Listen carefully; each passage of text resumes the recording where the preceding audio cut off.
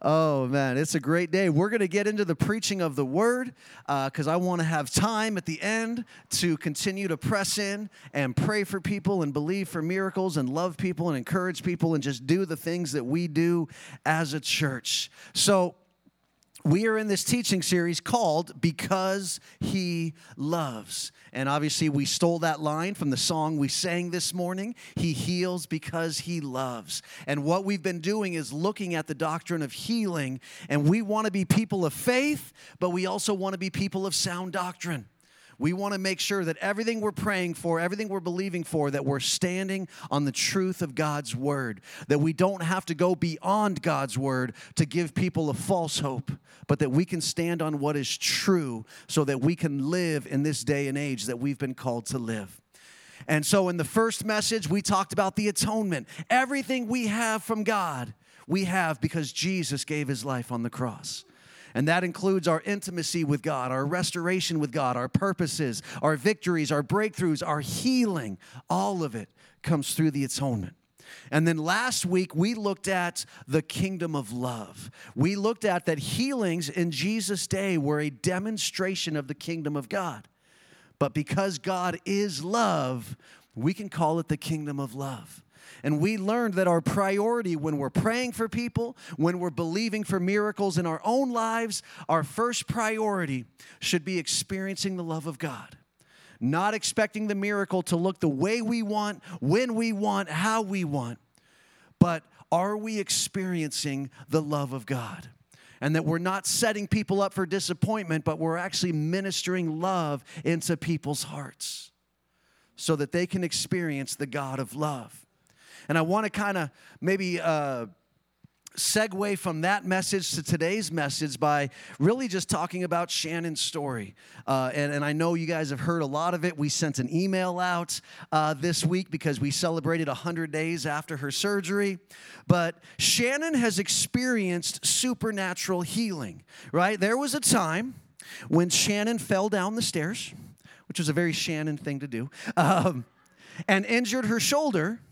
And then a couple weeks after that, I was out of town, and she tried to lift a trash bag that was way too heavy and really did her shoulder in, dislocated, something tore.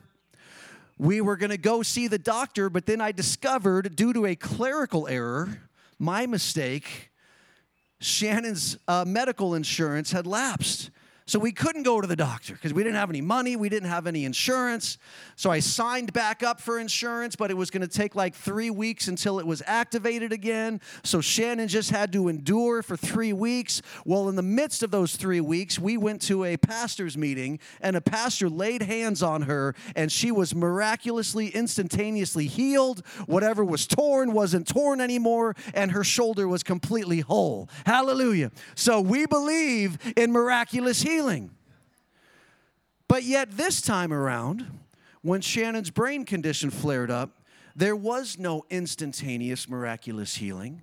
Shannon had to walk through 2 years of pain and of her body slowly falling apart. We know God can. We've seen Him. Don't you tell me He can't do it, just like we sang, but this time He wasn't. Well, why? Well, we'll never fully know the answer to why until we're in eternity. But what we experienced is that through this journey, we experienced love in so many ways that we never would have experienced if God had just touched her and healed her. Right? It forced Shannon to join an online community of other women who had the same brain condition. And she found community in that place. And then through that community, found a surgery in Spain that we never knew about before. And then we started fundraising. And when we started fundraising, people from every city we've ever lived in came out of the woodworks and just loved us and encouraged us and sent us words and obviously gave generously. And all of these things happened. And then we have the surgery, and the surgery was super successful. In fact, last week up in Washington, Shannon did a 3-mile hike, 1.5 miles up the mountain, 1.5 miles back down. It was amazing.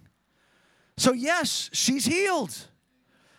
But it wasn't an instantaneous, miraculous healing. It was a journey of experiencing the love of God in so many amazing ways. So that was last week. Hallelujah. We're going to do part 3, which will be the final part of this particular teaching series. And this one is titled, Already and Not Yet. Already and not yet. If you've got your notes, you can find them in the bulletin. They're attached to this video on our website. They're attached to the audio podcast if you're listening to that. They're on our church app. If you will look at your notes, the first thing you will notice is I'm pretty sure I've set a new personal record, because I have 11 bullet points with blanks, all right? I mean, I don't really keep track of these things, but I don't know. That seems pretty excessive, so this might be a record. We're going to do our best to work quickly through these 11 bullet points today. But here's our big picture point. Jesus brought the kingdom of God to earth, but we will not experience the fullness of the kingdom and all its promises until Jesus comes again. Already and not yet. Already and not yet. There was a man named George Eldon Ladd. He was born in 1911, passed away back in the 1980s. But he was ordained as a pastor at the age of 22 years old. In his 20s and 30s, he pastored churches in and around the northeast of the United States, but his great love was academia. He just loved to study and dig into the Word of God. So in his 20s and 30s, while he was pastoring, he also got his doctorate in theology. And at 39 years old, he moved to California in 1950 and became a professor at Fuller Theological Seminary. At the time, Fuller was a brand new school. It didn't really have a reputation. Now it has this amazing reputation as a phenomenal school of the Bible. And George Eldon Ladd had a lot to do with that. From 1950 until he retired, he worked at Fuller Seminary. In 1974, 8 years before he died, he published the most significant work of his life.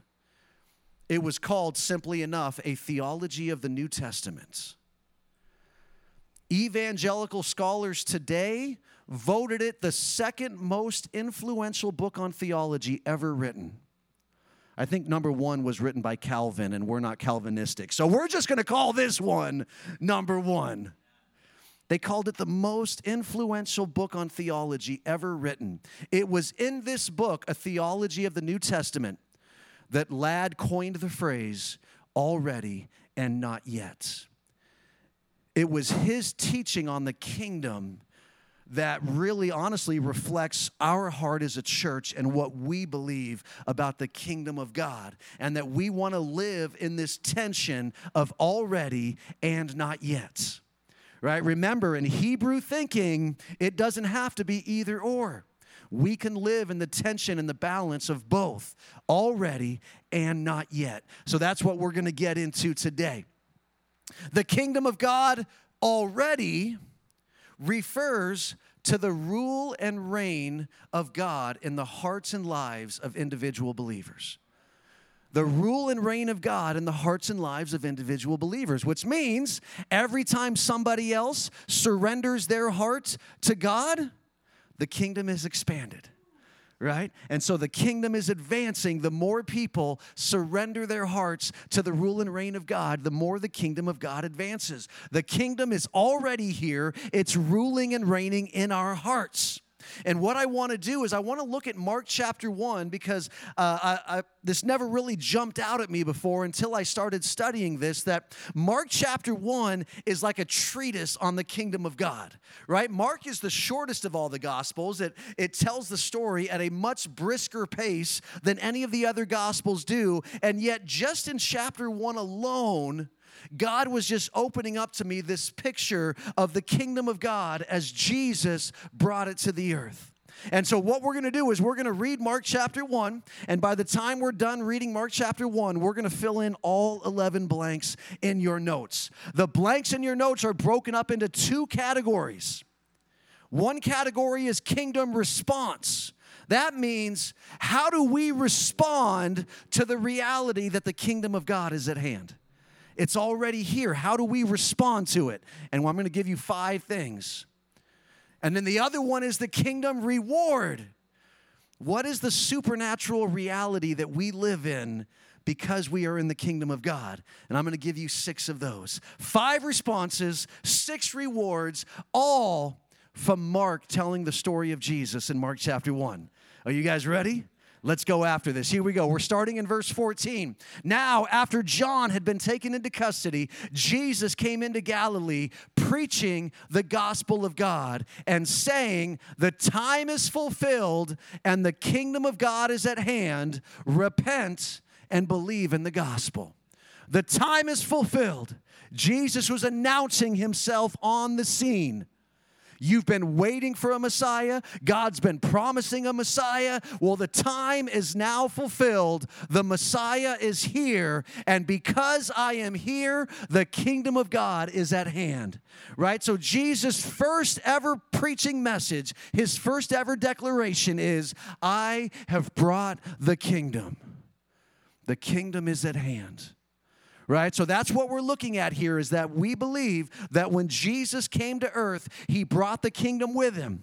And when he died on the cross and rose again, he paid the price so that we could become a part of the kingdom of God and we can live in the realities that Jesus demonstrated for us. So let's talk about kingdom response. Let me give you your first 2 blanks. Jesus said, the kingdom of God is here, so repent and believe. So our first kingdom response is repentance. Every time we come face to face with the reality of the kingdom of God, it should cause our hearts to bow before him. And it should cause us to forsake and turn away from anything that is not a part of his kingdom. Any sin, any part of our carnal nature, any of our selfish desires that are not a part of his kingdom, any of it, we forsake it. We turn away from it. That is repentance. So I want to encourage you today in this kingdom response. Every time you come face to face with the reality of the kingdom, it should turn our hearts to repentance. Amen? Repent and believe. And so you can write believe in that second blank, or you can write faith. Jesus said, believe in the gospel. Come on, everything we have in the kingdom starts from a place of faith. Do I believe in Jesus? Do I believe he was God in the flesh? Do I believe that he brought the kingdom to earth? Do I believe that he paid the price for my sins? Do I believe that he rose from the dead so that we can share in the same resurrection life that he has? Do I believe it? We could think of the father whose son, because of demonic oppression, kept falling into convulsions. And Jesus said, do you not believe that I could heal him? And the father said, I believe, but Lord, help me with my unbelief. Right? Come on. A lot of times we can say, yeah, I believe in the concepts, but I don't really believe that it can impact my life. I believe it's a wonderful idea, but I don't really believe that I'm going to see the power at work right here. I believe, Lord, but help me with my unbelief. Listen, there is no denying from reading the New Testament that there is a connection between faith and healing. Again, though, I don't want to step into triumphalism that makes you feel like if you're not getting the miracle the way you want it, it's because you don't have enough faith. That is a lie from the enemy that just wants to keep you in bondage. But we can't deny that there is a connection between faith and healing. But Jesus said your faith only has to be the size of a mustard seed. Right? It doesn't have to be that big. If you've got enough faith to trust in Jesus as the Lord of your life, then you've got plenty of faith to be healed also. So don't think that this is a matter of you failing and needing to put in more work to have more faith. That's not what this is. You got a mustard seed. You got enough. Lord, I believe, but help me with my unbelief. Help me believe this thing, that it's personal in my life, that I can see it. I believe. Repent and believe. Let's continue on here. We're in verse 16 now. And he was going along by the Sea of Galilee. He saw Simon and Andrew, the brother of Simon, casting a net in the sea, for they were fishermen. And Jesus said to them, "Follow me, and I will make you become fishers of men." Immediately they left their nets and followed him. Going on a little farther, he saw James, the son of Zebedee, and John, his brother, who were also in the boat mending the nets. Immediately he called them, and they left their father Zebedee in the boat with the hired servants and went away to follow him. Jesus said, "Follow me, and I will make you become fishers of men." And so our third kingdom response is obedience. Jesus said, "Follow me." And so if we, understanding the reality of the kingdom of God, will walk in obedience to Jesus, right? What was Jesus' definition of discipleship? In Matthew 28, he said, "Teach them to obey everything I have commanded." That was his definition of discipleship, that people would know how to obey Jesus. In the Gospel of John, he said, "If you love me, you will keep my commandments." It is obedience. And so when we recognize the reality of the kingdom of God, it is a recognition that we are going to walk in obedience to Jesus. We're going to follow him. We're going to do what he said. We're going to live the way he lived. We're going to do the things that he called us to do. We're going to walk in obedience, which then leads us to our first kingdom reward. So now you got to write this in the other column, and that is purpose. Purpose. Follow me, and I will make you become fishers of men. Jesus said, be obedient to me, and in my kingdom, I'm going to give you a purpose, and I'm going to equip you for that purpose. You're going to change the world. Come on, the first reward of being people of the kingdom is living with a purpose that is greater than ourselves. We're going to change lives. We're going to change the world. We're going to change people. We're going to change destinies because we walked in the kingdom of God. Ephesians 2:10, right? It's right out there in the hallway.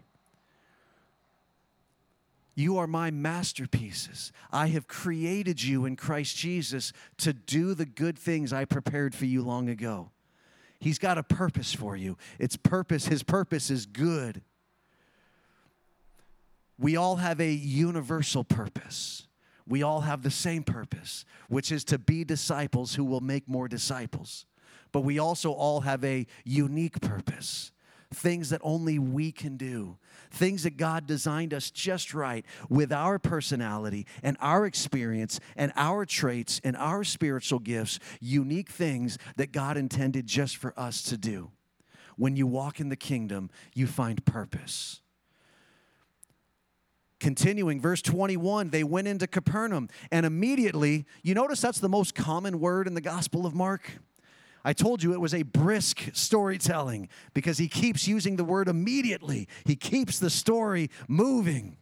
Immediately on the Sabbath, he entered the synagogue and began to teach. They were amazed at his teaching, for he was teaching them as one having authority and not as the scribes.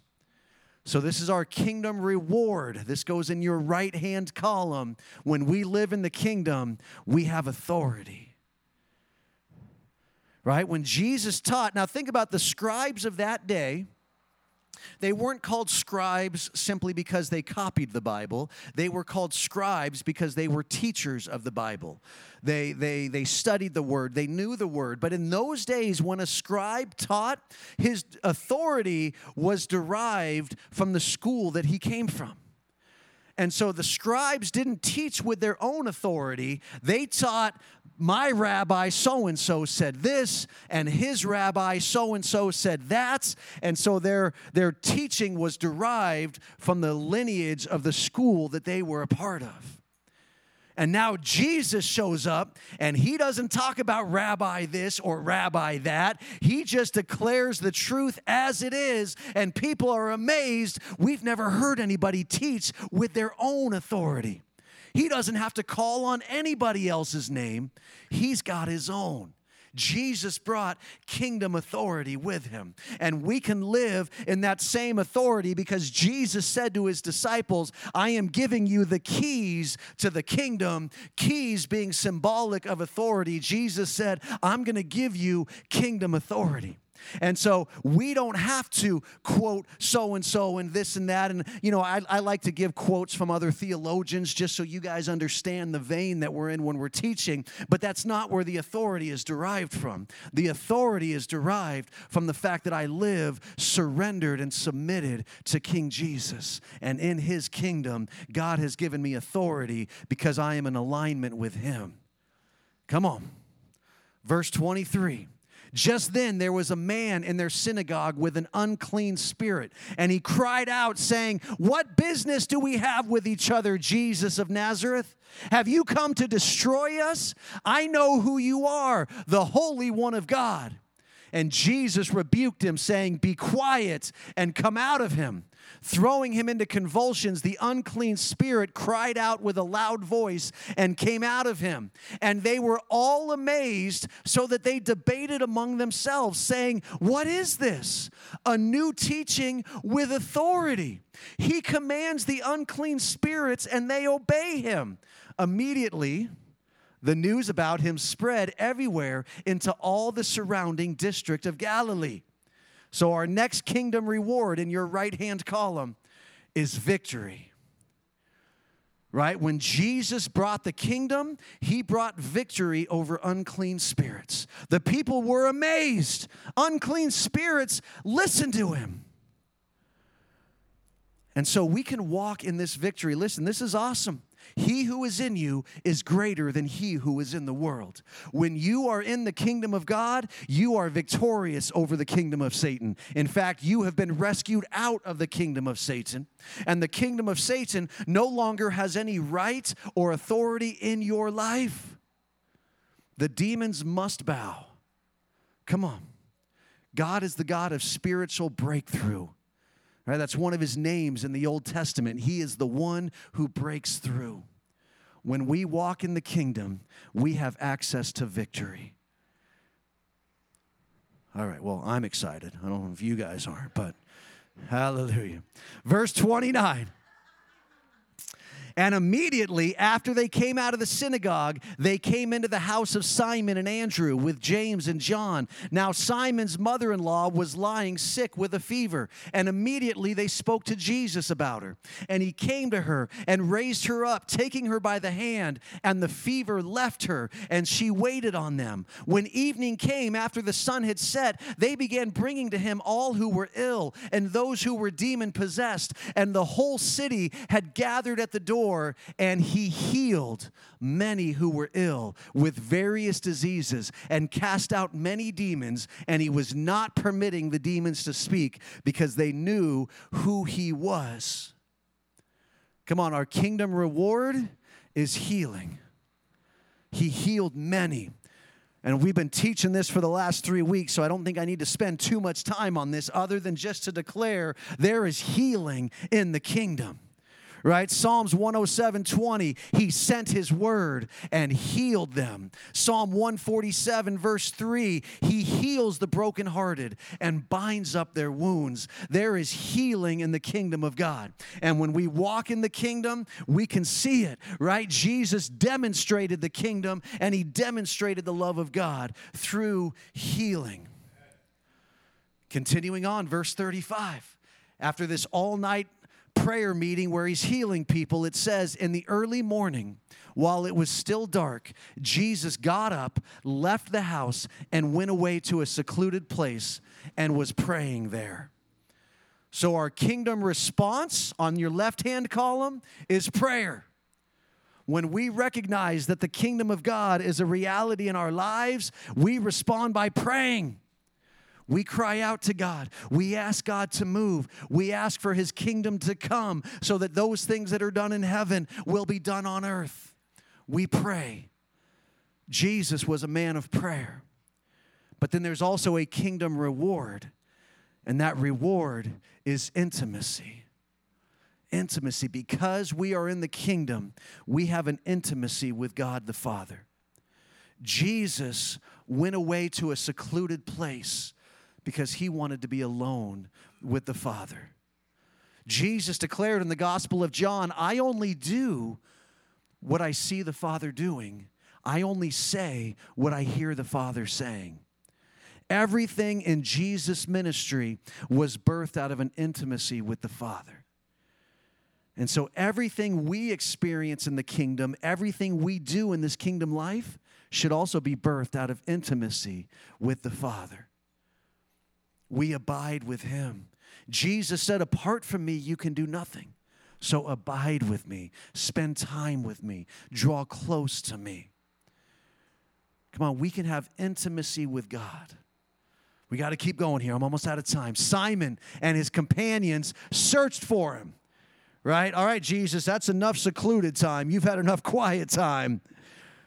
They found him and said to him, everyone is looking for you. He said to them, let us go somewhere else to the towns nearby so that I may preach there also, for that is what I came for. And he went into their synagogues throughout all Galilee, preaching and casting out the demons. Right? Jesus had set up his headquarters in Capernaum.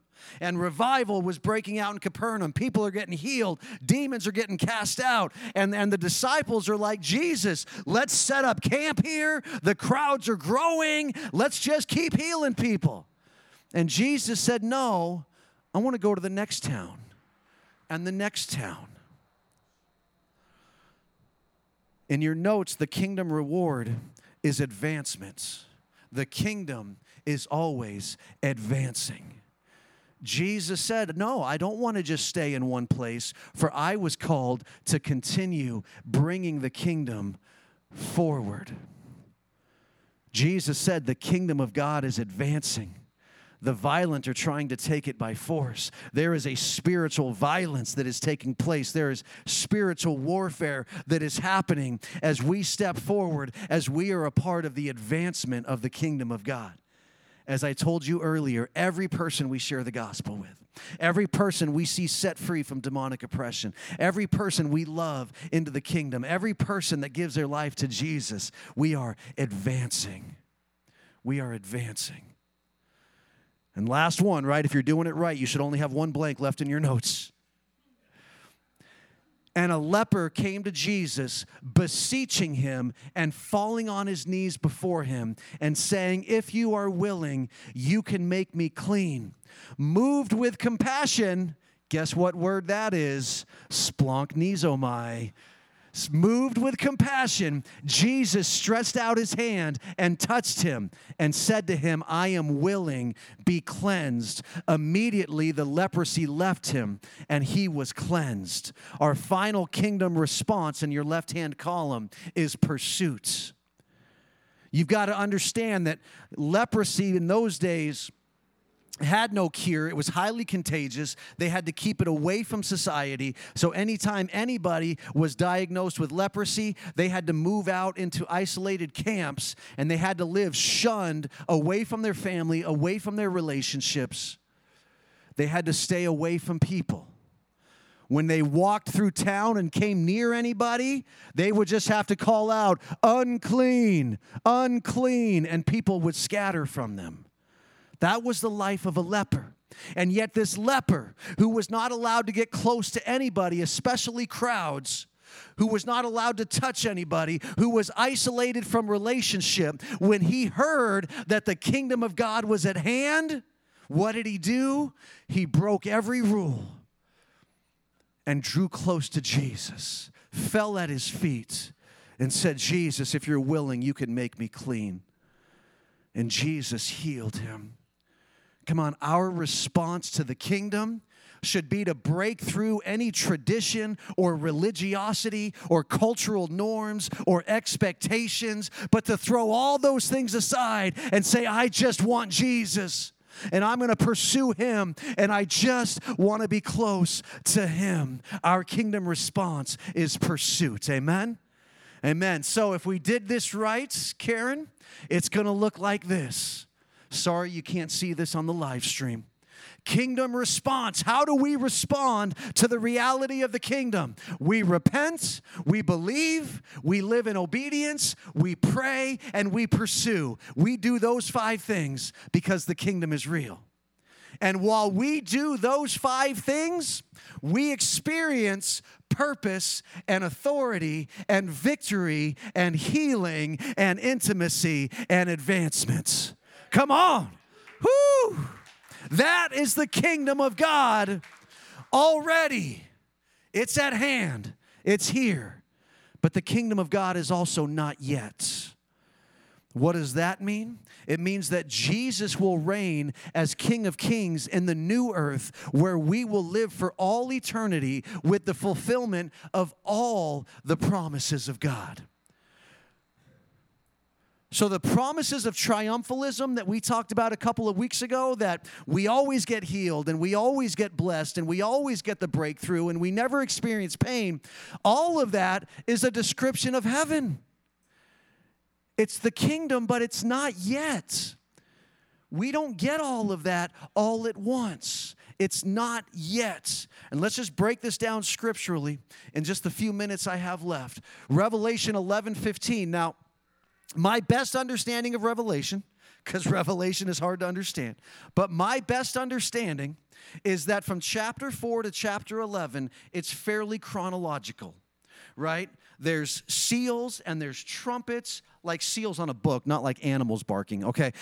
There's seals and there's trumpets and there's all of these things that are happening chronologically through chapter 11. And then in chapter 12, it breaks away from chronology and gets super symbolic. All right, that's my best understanding. So that means the end of chapter 11 is the end of the chronology. Well, what is the end of chapter 11? What is the 7th angel blowing the trumpets? It says there were loud voices in heaven saying, the kingdom of the world has become the kingdom of our Lord and of his Christ, and he will reign forever and ever. That is the kingdom not yet. It hasn't happened yet. It will happen at the end of time when Jesus comes and makes earth perfect again, and we're going to live for all eternity under his kingship.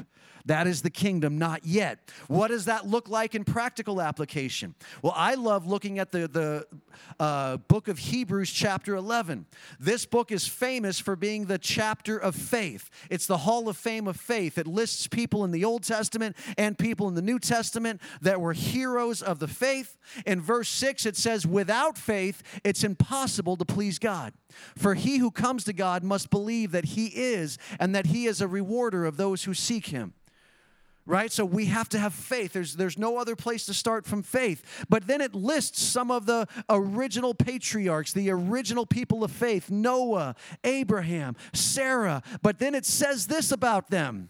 All these died in faith without receiving the promises, but having seen them and having welcomed them from a distance, and having confessed that they were strangers and exiles on the earth. For those who say such things make it clear that they are seeking a country of their own.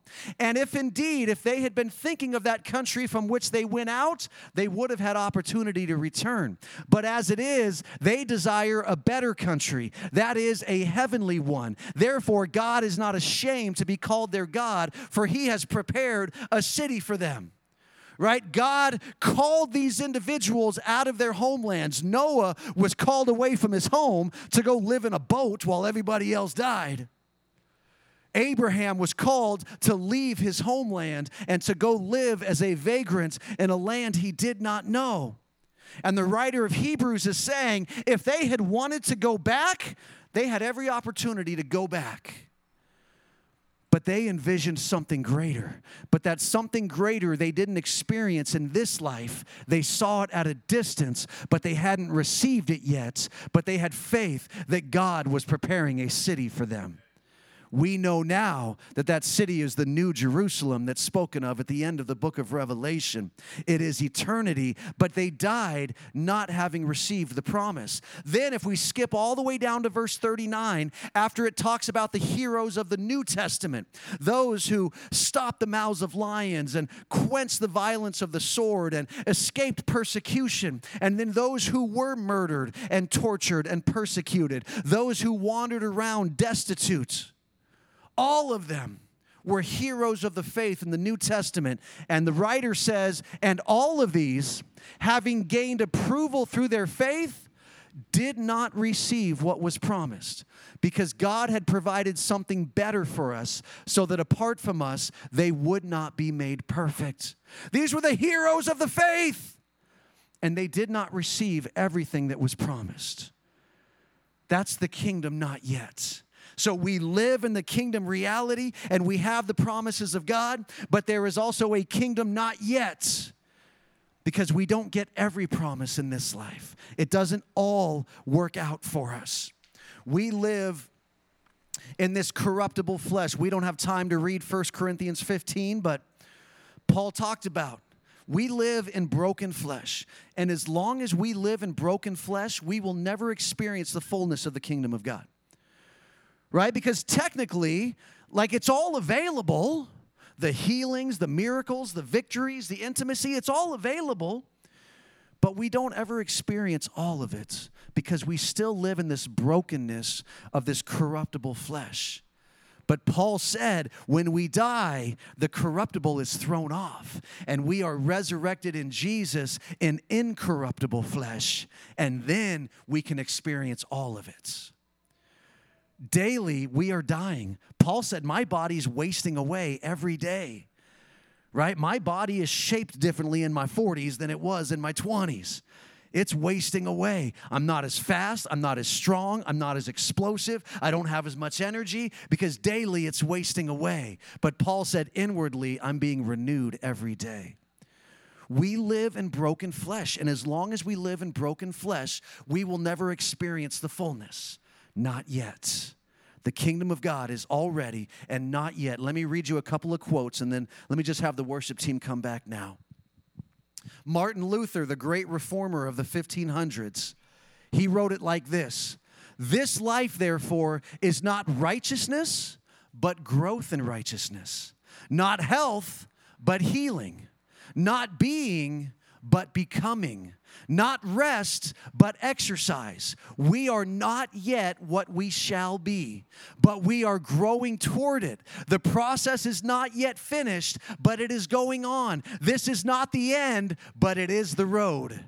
All does not yet gleam in glory, but all is being purified. Come on, we're on the road.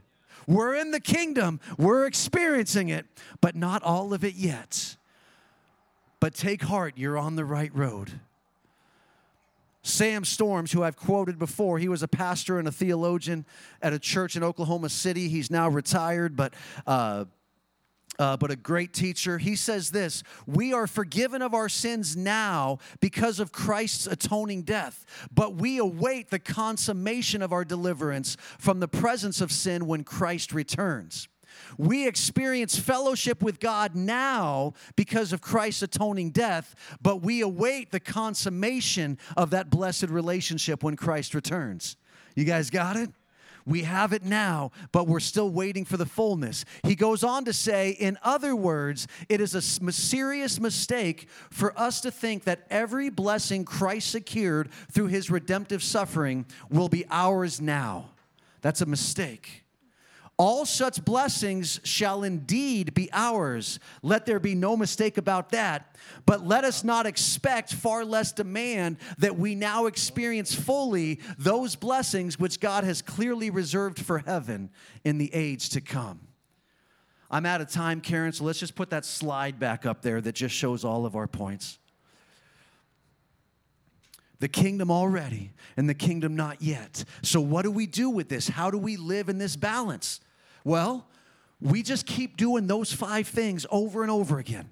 Every day, day after day, we repent, we believe, We are obedient. We pray. We pursue. We just keep doing that over and over again. And the more we do that, the more we'll experience purpose and authority and victory and healing and intimacy and advancement. And we won't experience all of it, but we'll experience a lot of it. And we just keep pressing in, and we just keep believing, and we just keep praying, and we just keep being obedient to do the things that we're supposed to do. And we just keep pursuing, like the woman who grabbed the hem of Jesus' robe and said, if I could just grab the hem of his robe, I would experience his healing power. Come on, we would pursue, and we would see all of these kingdom rewards manifesting in our lives. We won't get everything, but we'll get a lot more than we will sitting around doing nothing. So my last thought is this. We'll never receive 100% of the miracles we pray for, but we'll receive 0% of the ones we don't pray for. So we're just going to keep doing those 5 things over and over again. Just keep pressing in, day out. We're going to keep responding to the kingdom of God. And in the end, we're going to see more and more of the supernatural reward of the kingdom. Are you guys with me? Come on, let's stand together. We're going to continue to do what we've been doing in this series, which is we're going to worship first. We're going to sing a song of faith. And then we're going to call the altar ministry forward, and we're going to pray for miracles. And we're going to believe for what God has for us today. Amen? Come on, let's declare in faith, He is the way maker. He is the miracle worker. Hallelujah.